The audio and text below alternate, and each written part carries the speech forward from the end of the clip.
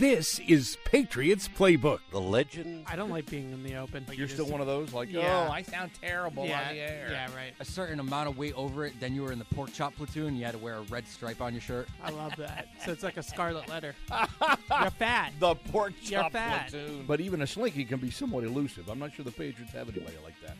It has its ups and downs. But we got people in this business who can't pick their nose, much less pick game. You get a particular evil pleasure out of putting some of these things together out of context, don't you? Now, here's your host of Patriots Playbook, John Rook. Welcome into the Playbook. It's Patriots Playbook for a Wednesday. It's normally our Wednesday show, and here it is on December the 27th, so we're sort of halfway, kind of. We just finished Christmas. We're on the way to New Year's, and we got it. We'll take stock of this thing here very, very shortly. John Rook here with you. Evan Lazar is here. The show is actually jammed and loaded today.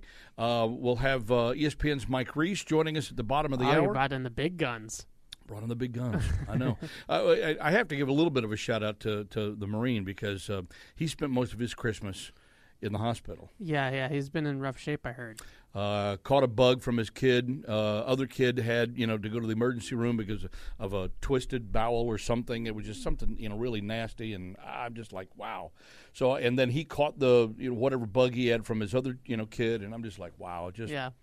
So anyway, and he's not listening to us, as I know, because he probably can barely get his head off the pillow. But I wanted to give a shout out to Matt anyway because he set all this up and then he immediately got sick. So here we go. Yeah, right? Absolutely. We're thinking about you, Marine. Absolutely. If Marine, of all people, is knocked out by something, then it must be pretty then big. It's got to be bad. This guy survived Iraq. I think he could survive a cold. It's got to be at least somewhat significant. So, yeah. But be that as it may, our thoughts are with him as he tries to heal up and get ready for the new year. As we're going to do the same as well. We mentioned Mike Reese will be here. Big Guns are here, as Evan put out. And then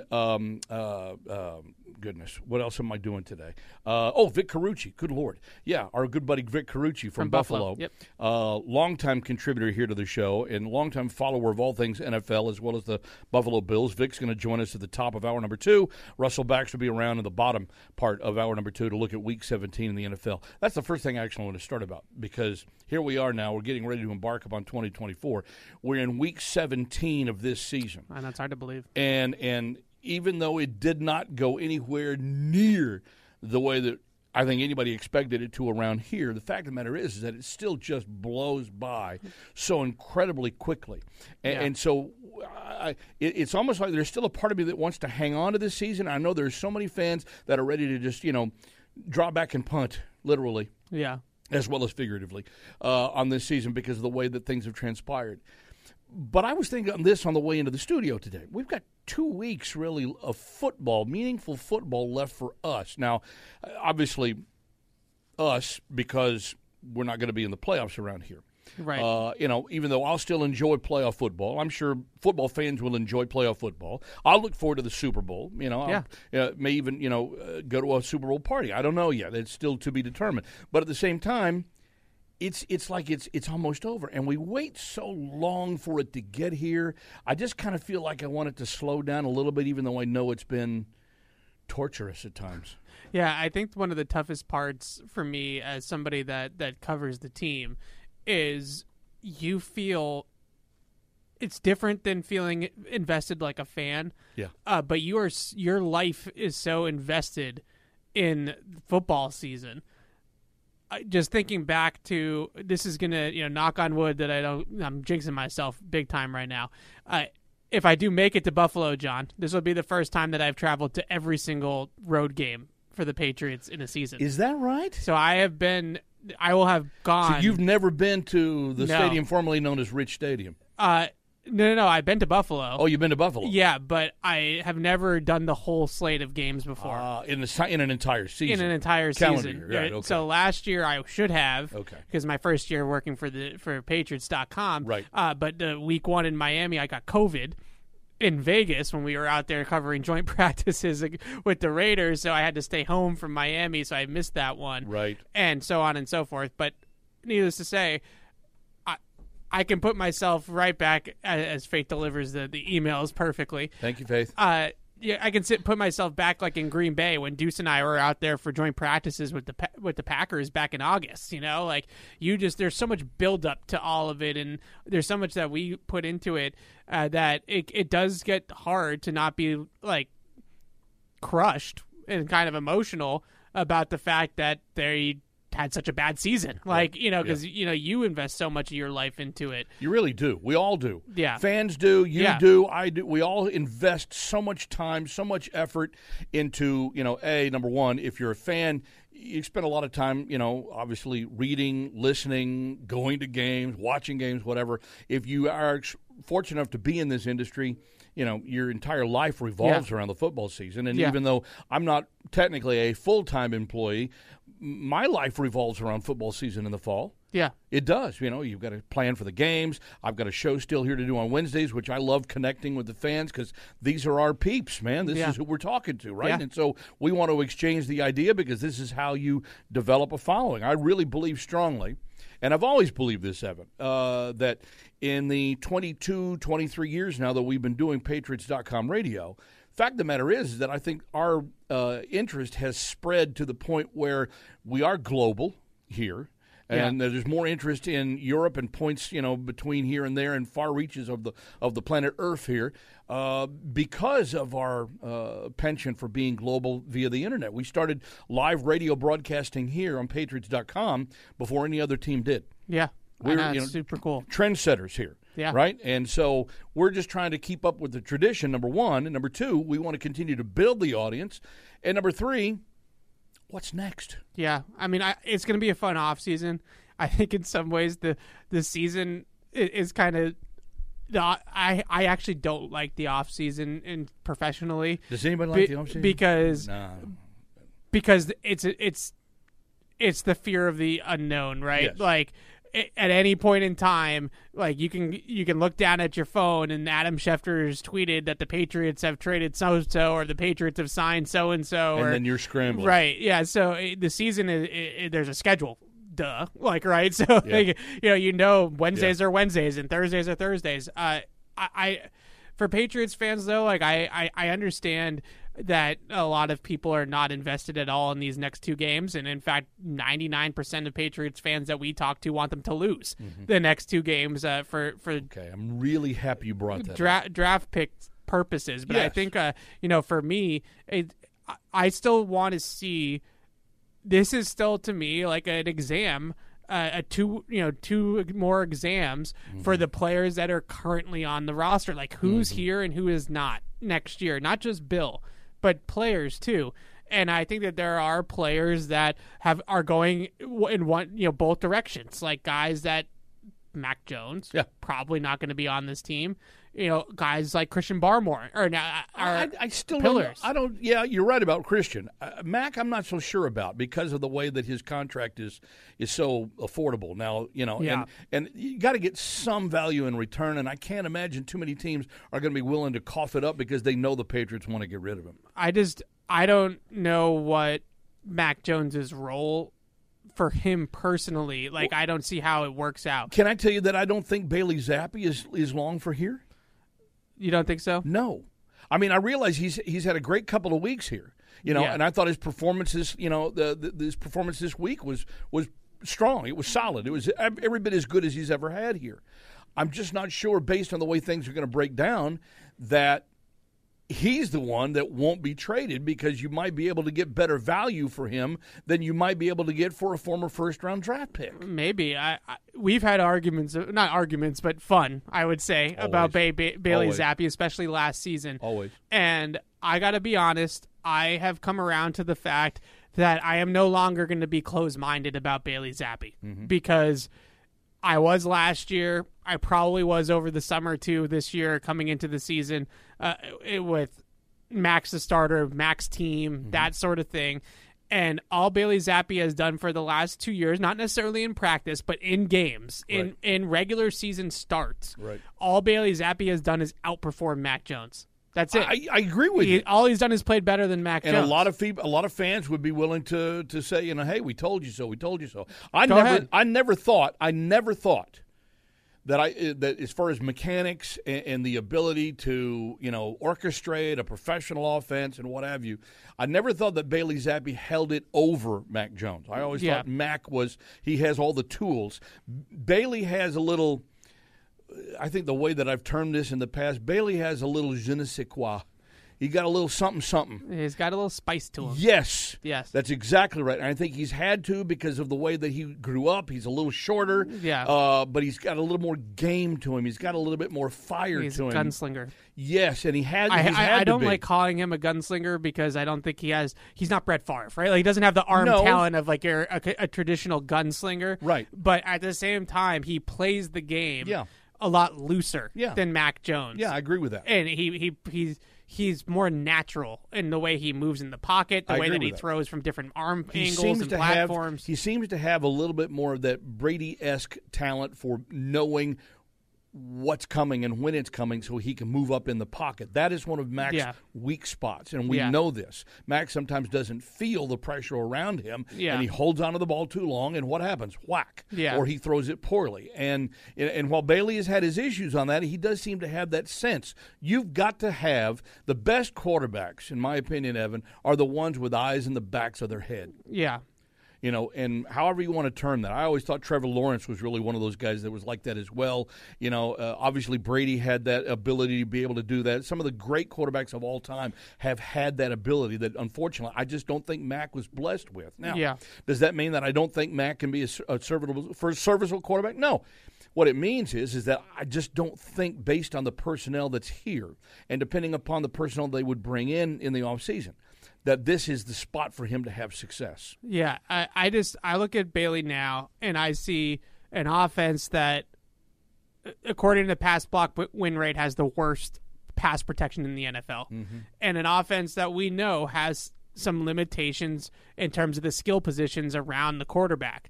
And what Bailey Zappi's been able to do is just buy that extra beat or two in the pocket to allow Devontae Parker to get up the field, or allow Pop Douglas to break off his route and go up the field on the 41-yard completion, or allow Mike Gesicki to find some space in the back of the end zone to make a passing window for him to throw that touchdown against the Broncos to him.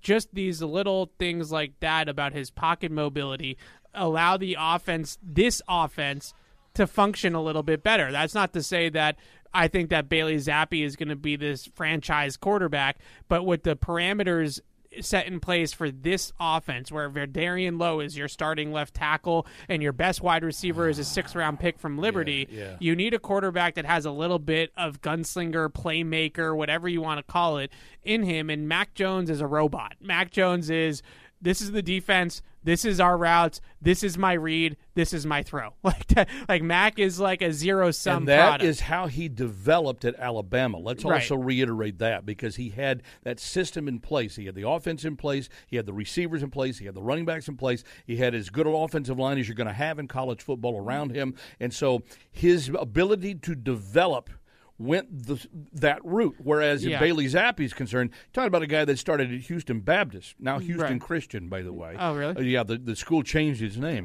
And then went from there after, 4 years to Western Kentucky, where he broke all of those NCAA Division I single-season passing records. I remember watching specifically his bowl game against Texas San Antonio a couple of years ago, and he was nuts. And I said, wow, somebody's going to take a run at this kid. Who knew it was going to be New England? Right. But he had an ability to make guys miss. He had an ability to sling it down the field, and the guys had the ability to run underneath it. And I'm like, well, if you could find the right personnel set for Bailey Zappi, I could see you building something. Now, that being said, I'm not sure that that's where the Patriots' future is going to be. And here's the issue. I'm glad you brought up the whole trying issue, because the tanking thing is certainly, it seems to have revved up a little bit again over the last couple of weeks, especially since the Patriots have won 2 of their last 3. Right. And the internet, social media has been, people are just BS over the fact that, oh my God, they can't even lose right. Yeah. And I'm like, somehow we have lost the point. This is a competitive industry. Yeah. It may be the most competitive professional sport out there, simply because of the physicality of what happens in pro football. If anybody who has ever been in a huddle, anybody who's ever put on pads, anybody who I would say, and I make fun of this all the time, ladies, excuse me, anybody who's put on a jockstrap, okay, you understand, I think, where I'm going. You probably get where I'm going here, all right? If you are one of those, and I'll be happy to call you out, and you can pick up the phone, and you can call me and tell me I'm an idiot. I really don't care. You can do that today, all right? You can do that any day that we're on the show. That's what the show is all about. You have to have played the game at a high enough and or a meaningful level to truly understand what tanking is. It's so easy for us to say it. But unless you've ever put on the pads or the jockstrap and been in that huddle and gone through the hours and hours of pain and practice and weightlifting and self-torture because you love the game, such as it is, and you're paid very well for it. Even the rookies, they get paid very well for this. But you don't invest yourself in this sport with the idea that you're going to lose on purpose. That is completely and totally asinine. Yeah. I just think for me too, and I agree with that totally. You're also encouraged by some of the development of the players on the roster that are younger players that are under contract. Like, I'm not necessarily talking about guys that might not be here through this next, let's just call it what it is, rebuild. Yeah. But a player like Christian Barmore is now emerging as a potential pillar piece on the defensive side of the ball, like a stud defensive tackle. I've seen him already compared to Richard Seymour in some social media posts. And that may be going a little bit far, but I would tell you that, you know what, I can see that because if you can control what he is learning how to control on the defensive front, where now, it's a compliment to be doubled. Yeah. And you've got two people, on top of him to keep him out, but he's got enough foot speed to still make an impact 1-on-2 like Richard Seymour did, and that's why he's a Hall of Famer. Yeah. Okay, fine. Yeah, you got a guy like Christian Barmore who's emerging as a real pillar moving forward. You have Pop Douglas, who is probably going to break every single Belichick-era rookie record for a receiver. He already has receptions. He's not going to catch Gronk on touchdowns, unfortunately. No one is going to do that. But he's going to have receptions and receiving yards by the end of the year for a rookie receiver in the Belichick era. And then you also have, other guys that are getting valuable experience. Like, I think that he's still got a ways to go, but I think that they potentially have found a serviceable starting guard in City So. He's got a lot of rookie warts on his film with picking up stunts and seeing blitzes and movement from the defense post-snap. But it's not a physical ability issue, right? It's not like he doesn't have the foot speed or the play strength to play the position. He's just got to learn the position at this level. Yeah, he does. So we'll get to that point eventually, but some of these younger guys, some of these players, Keon White, I thought, had a really impactful game against Denver. A couple pressures, quarterback hit, bats a pass down at the line of scrimmage. He was noticeable watching this game back. Those types of guys are hopefully parts of the solution for this team. And maybe it doesn't necessarily need to be in wins and losses. And I am all for, lose to Buffalo 35-34 with a bunch of really good football on Sunday. Sure, if in an ideal world, that's what I thought the Denver game was going to be honest with you, and that was an entertaining game. Yeah, if you can split the atom that way, then fantastic. But the point is that if you're being competitive in the game and the bounces go your way, you're going to win, they did in Denver. I just think that there's something to be said for some of these guys that are starting to emerge now, some of these younger players that are on rookie contracts that are going to be around regardless of who is the regime.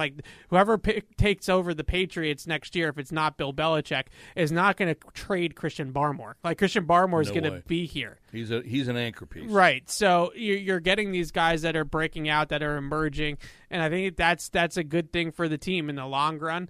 So playing well, whether it's wins or losses, but just having individual guys play well is a good thing. And I think we were at a point in this season, obviously early on, against Dallas and New Orleans. You know me, John. I'm trying to think of guys to hype up, guys to talk about, guys that I'm encouraged by. Well, yeah, you've got to do that here on the website. We have to talk some positivity. Right. And there was nothing. There was nothing. And then they lose 5 straight games.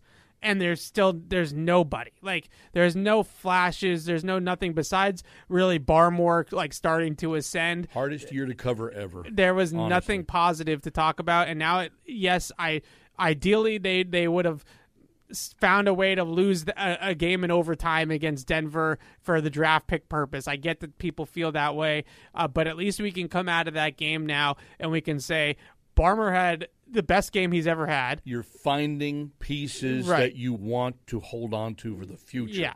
Like I just said, this has been the hardest year, I think, to cover ever. And you could make an argument back into the 1960s when this was the AFL and the Boston Patriots, if you want to. And we're talking about some really lousy teams in the 70s, a couple of lousy teams again in the 80s, and even in the early 90s before, the Kraft era began in terms of ownership. Right. Some bad teams here. But I would argue that you didn't cover the NFL then like we cover the NFL now, which is a 24/7, 365 cycle here, especially with the website. This is, like I said, 22, 23 years of Patriots.com and Patriots.com radio. We've never had a season like this. No, and it's tough. It's been tough to find things to, building blocks moving forward, find positives, and now we do have some of those, and I think that you can be encouraged by that. Well, I also seeing the bigger picture of they're still 4-11, and there's still a long way to go. I just, last thought on Bailey Zappi, I still feel this way, and I kind of, felt this way all along. But I think he solidified this for me. I still think Bailey Zappi at his ceiling is a really good backup quarterback who can start games if you need him to start games. I'm 100% with you on that one. We don't usually agree on 100%, but I am with you on that one. Right. I look at Bailey, and I thought he had a nice game against Denver. He's had a couple of pretty decent starts, because there really was no other choice, as we all know. Right. So, and he's answered the bell. And I think what this does show now is that you have a competent NFL starter caliber backup. Yeah, and I think that's what he, to me, is an ideal backup quarterback. Yes. And I know some people feel differently because of the way he carries himself and that he has some swagger and some confidence, and maybe he does think he's better than he is. But I think as a backup quarterback, you need to have that. That's even more important. Because you don't have the confidence of the backing of the organization of this is our guy. So you have to manufacture your own confidence, and you have to have that ability. We look around the league now, how many backup quarterbacks are now starting, and if you have that confidence and that swagger of I can come off the bench at any time if our starter gets hurt and I can win us this football game, that's the ideal backup quarterback to me, and I think that's exactly what the Patriots have in Bailey Zappi. I still feel that if he played a 17-game season, that a lot more of his warts would start to show over a larger sample size, but they have 2 more games, and it's going to be a 6-game run of starts here for Bailey Zappi, which is almost half a season. Yeah, and that should be a pretty good barometer as to what you have. So maybe he is better than I thought, and maybe he is a low-end starter that can be a bridge quarterback to a younger guy. Like if they draft Jaden Daniels or Drake May and they don't want to throw that guy right into the fire, is it possible that Bailey Zappi can be your bridge to that, start half a season next year? Kind of what I'm leaning toward. Maybe. I am open to that idea. I just still think that, to use a comparison, I look at him in the same breath as like a Taylor Heineke, or like, I think what Jake Browning is doing in Cincinnati, Bailey Zappi could probably do something comparable to that. But is he your long-term starter? No, but there's nothing wrong with being a very good backup either. Right. All right. So very quickly here before we get on to Mike, in terms of this week for Buffalo, the Patriots have a win in hand against Buffalo. Believe it or not. Which is shocking. Yeah. How surprised would you be if they actually won this game or even kept it competitive this week? I'd be pretty surprised. I think the way that I see this game unfolding is similar to the Kansas City game, where they do hang around for a little bit, and similarly, honestly, to the finale last year in Buffalo, where you hang on for a little while, maybe a half, and you're competitive, but ultimately they just have too much offense for you to keep up. So. on the scoreboard. I will say, though, that Buffalo's defense right now we'll see if who's healthy and who's not. They have some key injuries on the defense side of the ball to A.J. Epineza, Micah Hyde. But their defense is not as good as it has been in the last couple of years, especially covering deep passes. And that's the one thing that Bailey Zappi has very clearly had an advantage over Mac Jones is creating explosive pass plays down the field. Bailey Zappi has 12 20-plus yard passes in 4 games. Right. Mac Jones had 15 in 11 games, yeah. So they're a much better down the field passing team with Bailey Zappi, and maybe that is an area, especially if they don't have Hyde, that the Patriots can take advantage of this Bills defense on and score some points. But I just don't see how they had to score 29 to beat Buffalo in Week 7, and that was their best offensive performance by the season by a country mile. They almost damn near did that again this last week. Can they manufacture that again? I don't know.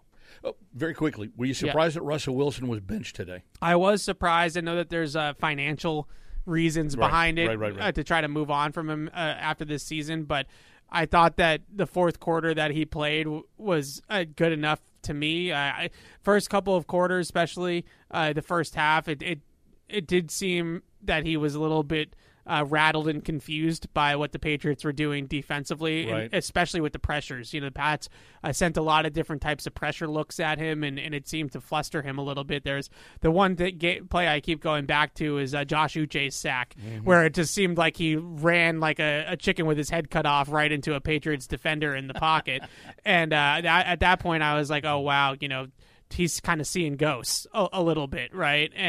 But then he got himself off the mat and put together 2 real touchdown drives in the fourth quarter. So, I don't know. I was surprised.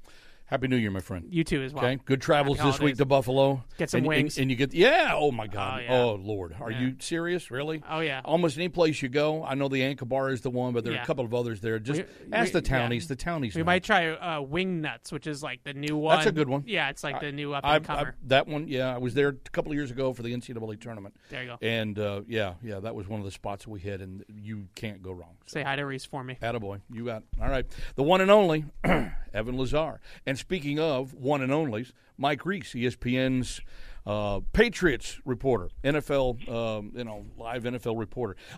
Mike, any thoughts to Buffalo Wings this weekend, or it's that even entered the lexicon? Are we still all football here? I love it. I love buffalo wings, John. Oh my God! I'll always consider it. Consider it. Oh man, it's like, all right, where are we going and when are we going to get there? The trip to Buffalo just is not. It's not. Either that or have you ever gotten into the Buffalo delicacy known as beef on weck? I haven't, but I will tell you they have the best Italian restaurant outside of the North End that I've ever been to. So I usually hit that pretty hard when I'm out there. Okay, all right. Just do me a favor. If you get a chance to order beef on weck, give it a try, because I was pleasantly surprised. We are so into roast beef sandwiches up here in greater Boston, right? The way that they do it up here in New England. But beef on weck is not bad. Not bad. I would call it a poor man's roast beef sandwich, but hey, it's okay. I like it. I'm putting it on the list. Okay. I like it. There you go.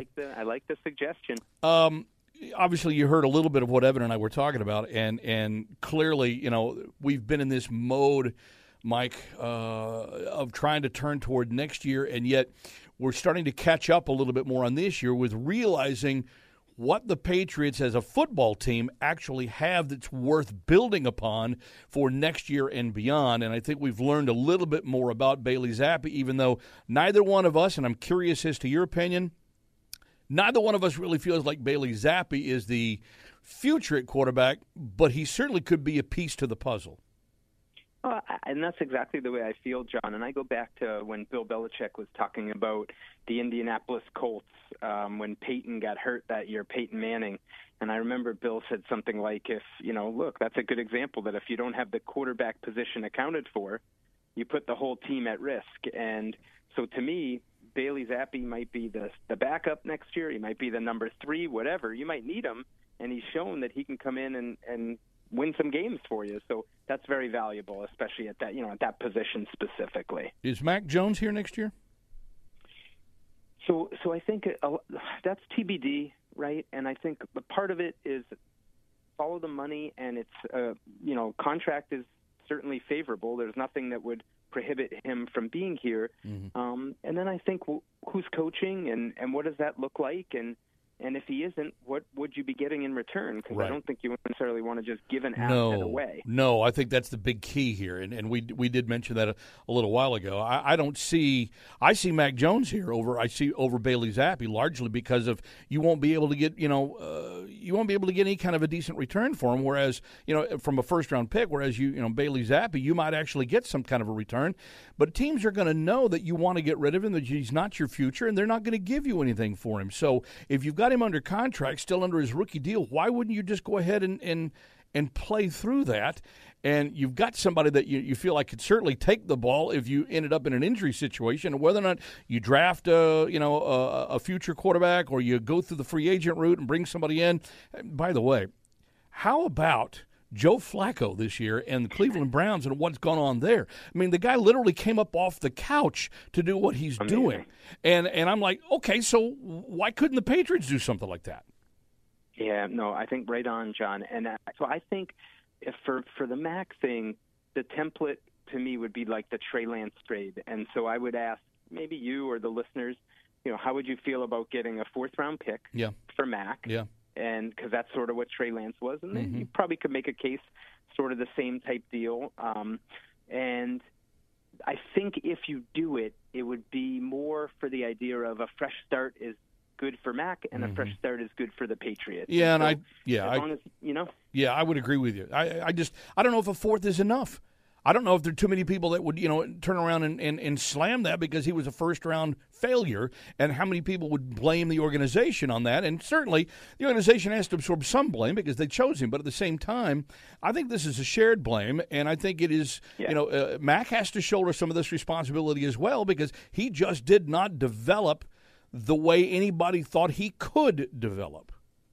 Yeah, I think that's very fair, John, and I think the flip side is, what did the organization do around him to promote that development? Yes, and if they're being honest with each other, you like what you said, John, they have a shared responsibility. I think each side could have done better holding up their end of the bargain. Right. All right. Let's turn the page a little bit, Mike, because I know you were in the locker room after the game in Denver. And I can't imagine, and I know there were several members of the media, and I think maybe you did as well, so forgive me for not remembering exactly. But I don't think anybody in that locker room, based on what I saw and what I witnessed and what I read about and what I've heard about, in the last 48 hours or so, I don't think the word tank has gone into anybody's mind in that locker room at all. And I understand why they would take umbrage or umbrance, I should say, with the mere thought of tanking, like it seems like every Patriots fan on social media is insisting they should have done. Yeah, it's just you see the disconnect between those that are in the arena and those who are sort of following the people in the arena. It's about competition, John, and I'm going to try to pull it up as we're talking here. I thought Devon Godchow, to me, had a quote that really stood out to me about the player mindset in these situations, and I'm going to pull it up as we're talking here. Sure, yeah, go ahead.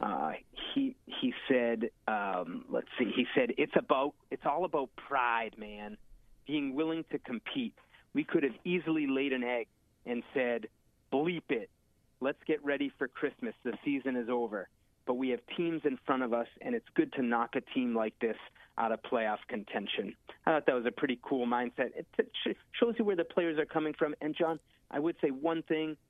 The Trent Brown situation bears watching because that's one player I thought when I watched the game over, I said, is he playing at the same speed as his teammates? And so I just want to see what that looks like going forward. I'm with you on that one. I mean, look, I realize that the Patriots are they're just bereft of talent on the offensive line, and I think we've known that for a long, long time already this year. And Trent may have a lot of talent. We know he has a lot of talent, ability, size. He's got all the things that you need on the offensive line. I don't think his mindset is what this franchise, this team needs right now.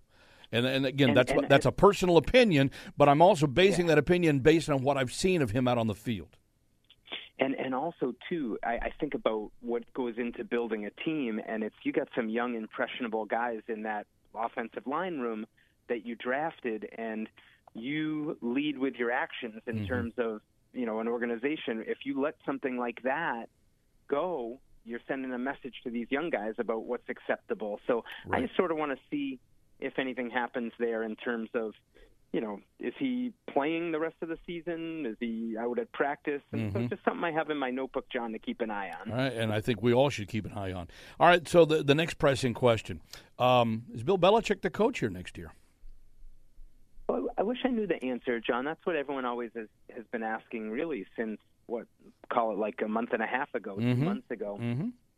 I really think it's all contingent on what ownership hears from him after the season. I think it's pretty well documented that during the season they focus on the season, and ownership gives Bill his space, and Bill wants to just keep it short-term focus. And then they meet and they talk, and what's the vision for what's ahead, and what's the explanation for what's happened, because this has been an unexpectedly disappointing season. And what were Bill's missteps, and what is his willingness to be accountable for those missteps? And I feel like we can't answer your question until we know how that meeting went, because it's hard for me to believe that they would make a decision without having that intelligence. I agree with that. I would tell you that based on all the information that I've heard, that I've had told to me personally, that I certainly can share here, I would tell you that from day one, they haven't wavered. I think this is a large reason why the Krafts, Mr. Kraft and Jonathan, I think this is why they've stayed silent on the matter. When people are clamoring for them to make some kind of a statement, they have chosen not to, and there's a reason for that. Because it is BAU, business as usual. Now, you have to discuss which direction you want that business to go, because the Krafts aren't billionaires for nothing. And this franchise doesn't get worth $7 billion, thanks to the latest Forbes valuation, based on business going south. These guys are businessmen, and they are very good at what they do. But at the same time, I know that they've had an affinity for their investment into this New England Patriots football organization that they paid $170 million-ish for a little over 30 years ago, and is now worth that $7 billion. So they've got an eye for it. And my guess would be that they're going to give Bill every opportunity to keep this job if that's what Bill wants to do. Now, being said, I do think that you touched on the key point here, Mike, and I think this is where this whole thing is going to swivel over the next 2 to 3 weeks, once this season is over. This really is going to depend upon the future of the franchise. Where does Bill see it going? Because if they're going to pivot to the future here in another year or two, let's say Bill wants to coach another year or two, and I believe he does. I believe strongly that Bill still wants to coach, and I think he's shown signs like that because he's so focused on the present day. I think that's something that is certainly a likely scenario. But the Krafts also have to have an eye toward the immediate future beyond the next year or two. And so there has to be a compromise somewhere between the two parties, the Krafts, the ownership, and Bill Belichick, the coach, and the current GM. There has to be some kind of a compromise here. All right, Bill, we'd love for you to continue to coach. You can stay and coach here as long as you want. But we have to kind of keep an eye toward the future, especially if it's only going to be another year or two that you're going to be here as head coach. And we think there needs to be somebody to handle personnel with an eye toward what we do down the road. Does that make sense? It makes a lot of sense to me, John, and I would even add we want to put more people around you, yes, coaching-wise, yes, to help you. Yes. You know? And what does that look like? I think a winning scenario, if Bill Belichick is here, is Josh McDaniels. Yes. Back. One of the right. I mean, ding, ding, ding, ding. Yes. And works with Bill O'Brien. And I mean, why wouldn't you want two very good offensive coaches? 100%. Maybe Dave Ziegler comes back to the front office, right? Who went to the Raiders. Mm-hmm. And I think just improving the infrastructure to help Bill. I mean, to me, that's a winning scenario. Mike, it's called getting the band back together. I like it, John. And I think some people might say, well, no, rip the Band-Aid off. It's time for a fresh start. And I think you just have to be careful what you wish for, because I see how hard the team is playing for Bill, and I do think the talent needs a boost, but I don't think it's that far off, John. I really don't. The guys in that locker room even love playing for Bill. And if you haven't seen the post-game video of the locker room, and I know that, Crash Sports Productions and WBZ in Boston, they put it out there on social media, so you should probably go looking for it. I think it's even here on the website.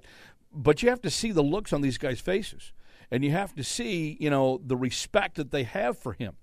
And I listen, I've always, we always wonder, hey, has he lost touch? Is he, this and that? Guys don't seem to be playing anymore. There's always going to be, you got a 53-man roster here, which is why it's absolutely uncompletely asinine is the word I used earlier, to think that this team would tank or could tank, because you might have one or two guys that are kind of rogue and kind of stray, and maybe we've already named one here on the program a little bit, but the overwhelming majority here are with you. They're on your side. They just may not have the ability, and they may be hurt, or they may be this, or they may be that, and it's just one of those years where everything that's going against you kind of is conspiring to go against you. You need a little help, and I think the way that you do that is by bringing some of, not all of, but some of the band back together. And on the offensive line, for instance, now, hey, I would tell you that I think Coach Scar is retired, but I think we also understand that I'm not so sure that offensive line was coached up the way that it needed to be, knowing what the shortcomings were going to be. And again, I'm not going to really put the blame all on Adrian Klum either, because he's ill, but at the same time, something needs to happen here. And if you can do this and look for a short-term fix to become competitive with an eye toward the long term, and I'm talking about 2+ years from now, I think that's the answer for the New England Patriots going forward. And, John, I think the whole conversation is sometimes like the fresh start. They might determine they need a fresh start. Like, let's put it out there. Mm-hmm. Like, we're talking about one scenario. Sure. They obviously have more information than us behind the scenes, and they might feel like this organization needs a reboot, and they might have their reasons for that. I think there's a more risk in that, to me, than what we're talking about. Mm-hmm. And I think as long as you acknowledge that, you might have listeners here that are saying, "Oh, these two guys, they're nuts. They want to run back the whole thing." I think that's look, that's a daily occurrence, right, John? And they're entitled to their opinion. That's totally fair. Yeah. I think you have to look at these jobs though and see the failure rate and realize you got a guy. At least I shouldn't tell anyone how to think. I want to share. This is how I view it. Mm-hmm. Like, you got a guy that can do the job. It's proven. And the team's still playing hard for him. So, removing him and putting in an unknown, like, there's more risk in that to me than the other scenario. I have never been a fan of the rip off the Band-Aid and let it fester philosophy. I've just never done that. Hey, listen, I was too much of a wuss as a kid anyway. I couldn't take off my Band-Aid like that. If I took off the scab, I was just like, oh, my God, it's the end of the world. I liked a good itchy scab anyway. I'd like to, if you're going to rip off that Band-Aid, the scab has got to stay. And I think that's really where we are here. I think we got to rip off the Band-Aid. I'm not totally in disagreement with that, but the scab's got to stay. Mm-hmm. Mm-hmm. Okay. How about this week in Buffalo overall, Mike? I mean, as I mentioned with Evan a little bit earlier, I think we'd all be stunned probably if this team ended up with a sweep over the Bills, especially this year. And while I don't think there's any visions of grandeur, I do think there's an opportunity to play this game, keep it close. And look, one of the reasons that they've won 2 of the last 3 is because they've limited their mistakes, defensively especially. I mean, very few penalties. Maybe one penalty per game over the last 8-10 weeks, something like that. Yep. It's just So I'm impressed with the way the discipline has improved. It should never have gotten to the point that it got to, but that's another discussion for another day. It has improved, so we are making gains, even if it's not as fast as anybody wanted it to. If this team plays like it did in Denver, there's no reason why they can't make it a game on New Year's Eve. I agree. I think a key for me in this one, as I've started to measure it out, John, is they got to be able to run the ball and sort of slow the game down a little bit, because I think it's going to be hard defensively. Like, the part that worries me for them is their cornerbacks right now. Mm-hmm. When Jonathan Jones isn't in the game, they're a little bit undermanned, and I think against Josh Allen that can be really, really tough. And so that's the one part to me where I think they're a little vulnerable going into this game, and so I think trying to limit possessions would be very important for them. Sure. Try to keep it, at least somewhat manageable, even though we know that, hey, the task that you're going to have at hand. And plus, they're a team that clearly still has something to play for. So I can't imagine that they won't be motivated for a little payback here, Definitely. That's one of the goes. Mike, I really appreciate the time today, my friend. Happy holidays to you and to your family. Happy New Year, and I look forward to visiting you again very, very soon.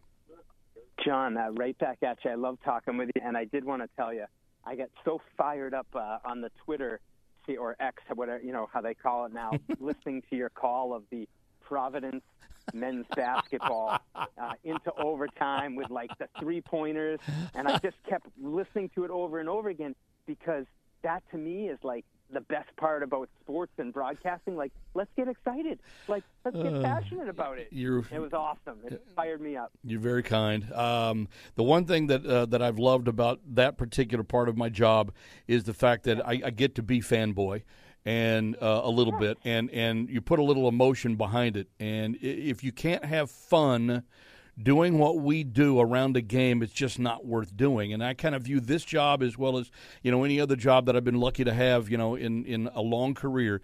That I'm not going to do it anymore if I can't have fun doing it. And that was a fun moment. I love that, John. It was I love it. Yeah, it was a fun moment. I appreciate you saying that. Coming from you, that means a lot. So thank you very much for that.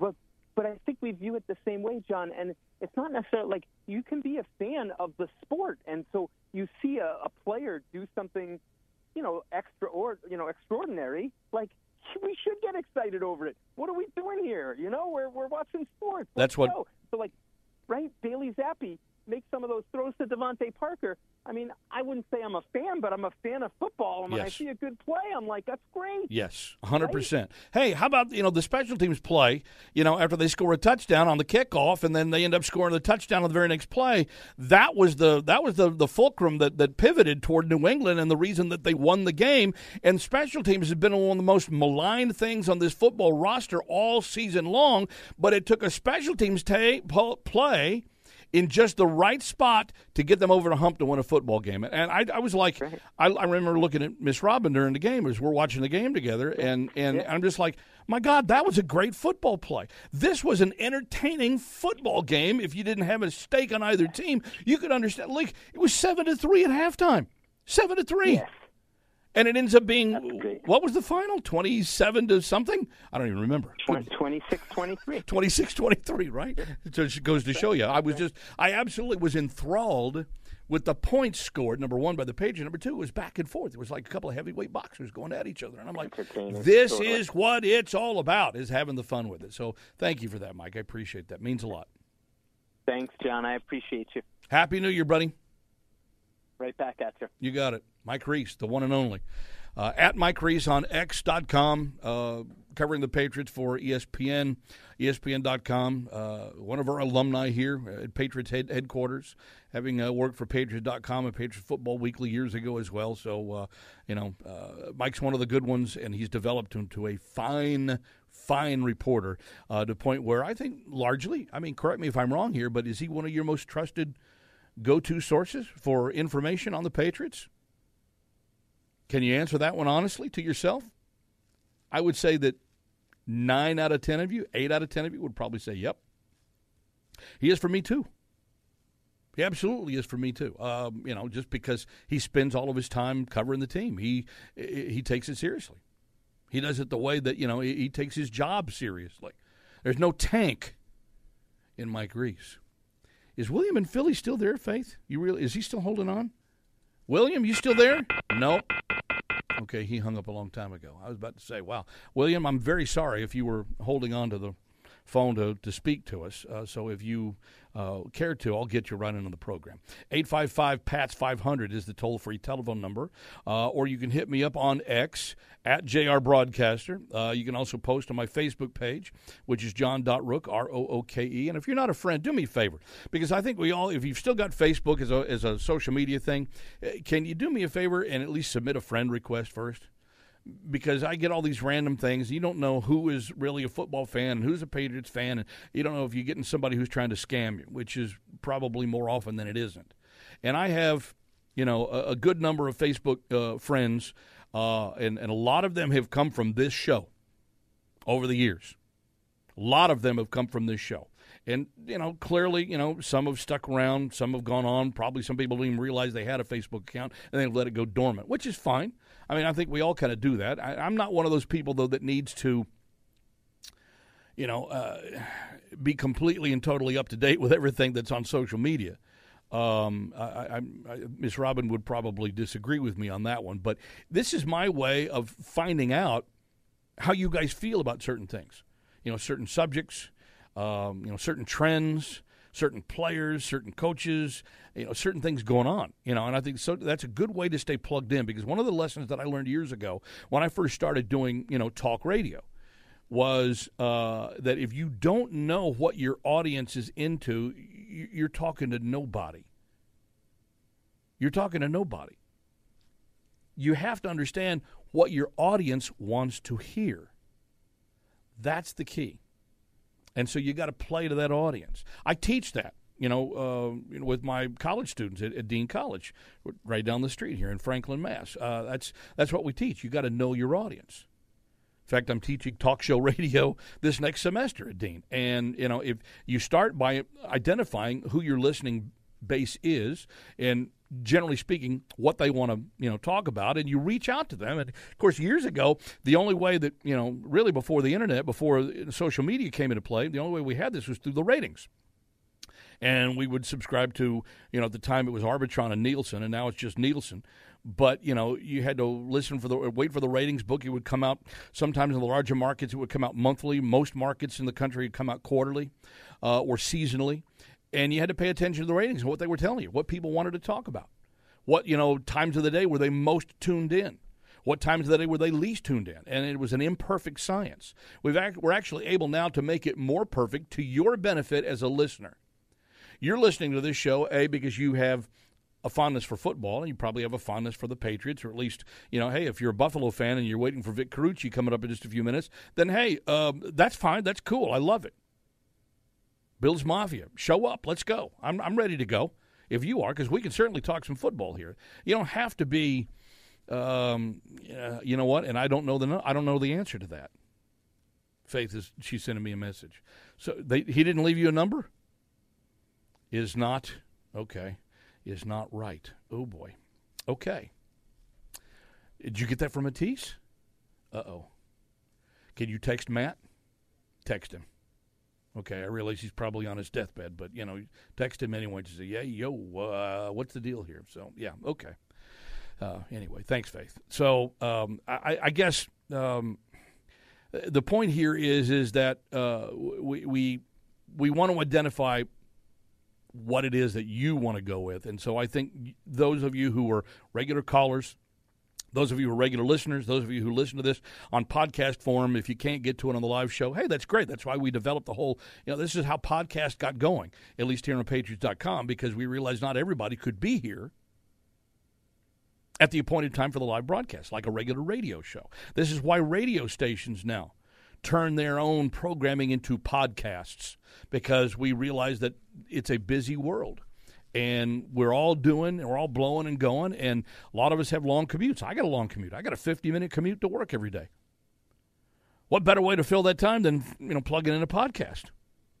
And that's a lot of times what I do. I listen to a little sports radio, might listen to a half an hour, 40-minute podcast, and that's how I catch up on things. And we use social media constructively without, necessarily hiding behind a keyboard and throwing pot shots at people. That's the part that really actually kind of disturbs me. But you know what? I realize everybody does that. Or a lot of people do that. Not everybody does that. So it's a little different. All right, so until we can track Vic down, Big Eldridge, Happy New Year, my friend. How are you? Happy New Year to you, Mr. Legend. How you doing? Everything's good today, Eldridge. How are you? I'm doing pretty good. Yeah, how was Christmas? In an office. Christmas was great. Yeah. Good. I'm happy to hear yes, that. Sir. So you're in somebody's office today? So that's why we have the hushed tones? Yes, sir. That's why I'm at the hush tone. Oh, okay. All right. Okay. Well, I don't want you to get in trouble with anybody now. No, I'm not getting in that trouble. I'm just I'm at the doctor's office getting a physical. Oh, wow. it's one of those. Is this the annual checkup? Yes, sir, Daniel. Yes, sir. All right. We got any issues we need to think about? Oh no. Other than age? Yeah, age is about it. Yeah, I know. Well, trust me. I had to get down and on the floor today underneath the Christmas tree, which the water spilled over, so water caught underneath the Christmas tree. Where Miss Robin and I were trying to put the tree, moved it around, and trying to get back up off of the floor was damn near impossible today. I know. I almost had emphasis a couple of times too, especially when getting out. Especially with a back problem. I'm like, oh man. My dad always told me back in the day. He said, "Boy, you never be young the rest of your life. You're gonna get older a little bit. So tell me how long you keep getting out them sports cars. So I don't keep getting there. I can't get out no more." Hey, by the way, speaking of sports cars, thanks for sending the pics of your vehicles. Sweetness. Sweet. Yes, sir. I had the wrong colors. Well, still sweet I vehicle. had the wrong colors. Great rides, dude. I'm jealous. Well, that's what I'll probably do when I get to be of a certain age. Miss Robin won't like it, but I'd love to have a fire engine red convertible. Or believe it or not, a canary yellow one. But I just for something, there's something about that. Even though it's probably a speeding ticket waiting to happen. But honestly, I'd love to go back and do that again. I've had one convertible in my life. I had it back in my early to mid 20s. When I was working in Texas, and it was one of the best vehicles I ever had. Totally, so much fun. Yes, sir. Yes, sir. That's that red Firebird I showed you. That's a 2002. I had a 98 for 20-something years until somebody hit me 2 years ago. Oh, damn. Yes, sir. So I found one just like it. It's that red one. Yeah. I sent you a picture of. Yeah. So everybody swear it's the same car. So no, that's a V8 right there. Yeah. The 98 was a V6. So wow, sweet. It's still in pretty good condition. Gotcha. So then that my Camaro is my toy. Gotcha. So that's my little toy. All right. The black one. Yep. Okay. All right. So tell me what's on your mind. I know we didn't come. You're in the doctor's office getting ready to. I hope it's nothing too probing today. Yes, sir. I don't. Me and Deuce had some words earlier. Really? And Mac and Reese, to my we got the best they ever did it. Go back and redo the draft and free agent all the money. I'm like, are you kidding me? Are you kidding me? Really? From the last couple 5 years, are you kidding me? Mm-hmm. No. You hit on a couple draft choices, which is Baltimore. I like Stevens, Duggar. Gonzalez got hurt.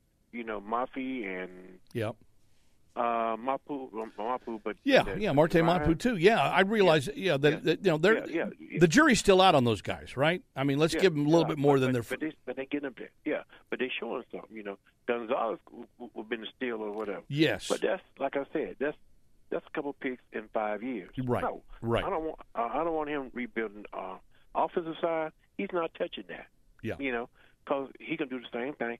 Overpay over wide receivers, overage wide receivers.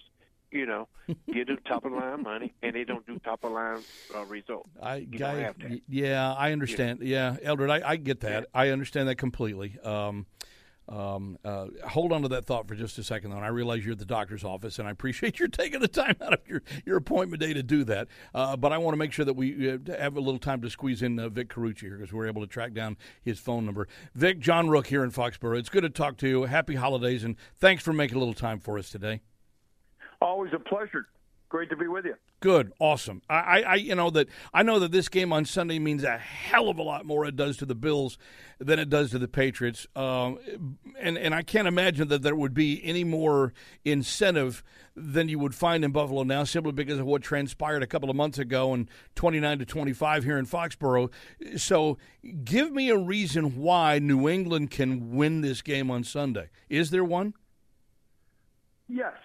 And I think it applies to what we saw last Saturday night against I guess there's two reasons. So, we got to start with the fact that the Patriots won the first game that these two teams met. And even then, the discussion was Buffalo would lose that game if they found a way to lose it or didn't close it out. Sure. That's what happened. And they did find a way to lose that game. So you can't take that off the table until they prove otherwise. And then the other thing is, again, go back to Los Angeles against the Chargers, heavily favored Buffalo Bills team. 12.5 points, I believe, was the Vegas view of it.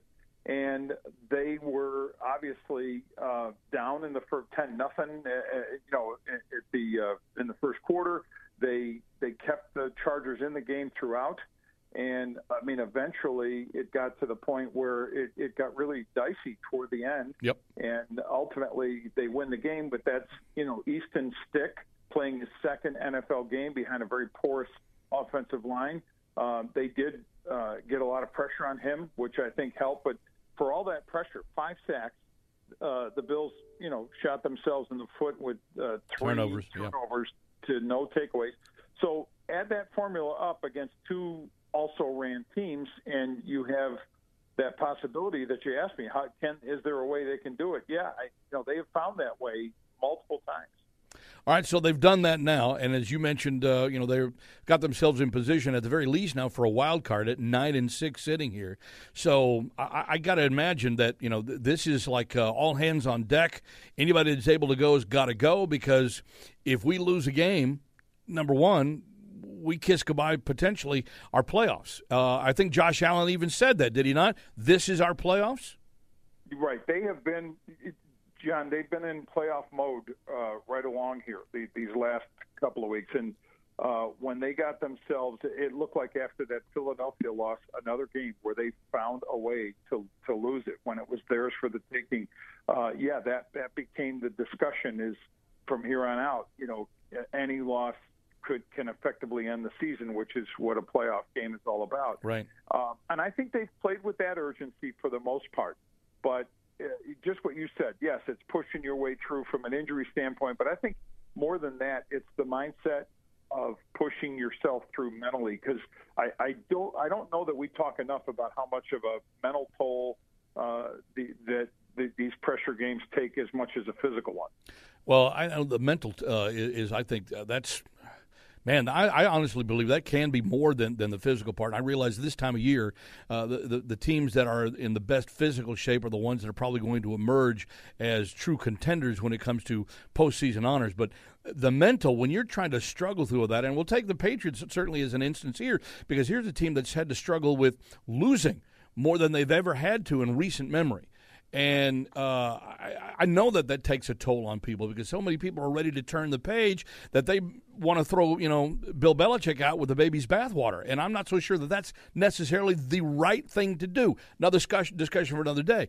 But it's the whole mental toll. You're so bogged down in the minute details of trying to get back to where you were, you don't realize what it is that you're doing in an effort to just get by the bad stuff. And I'm wondering how much of that Buffalo has really experienced over the last few weeks. Yeah, I think there's a lot of truth to that.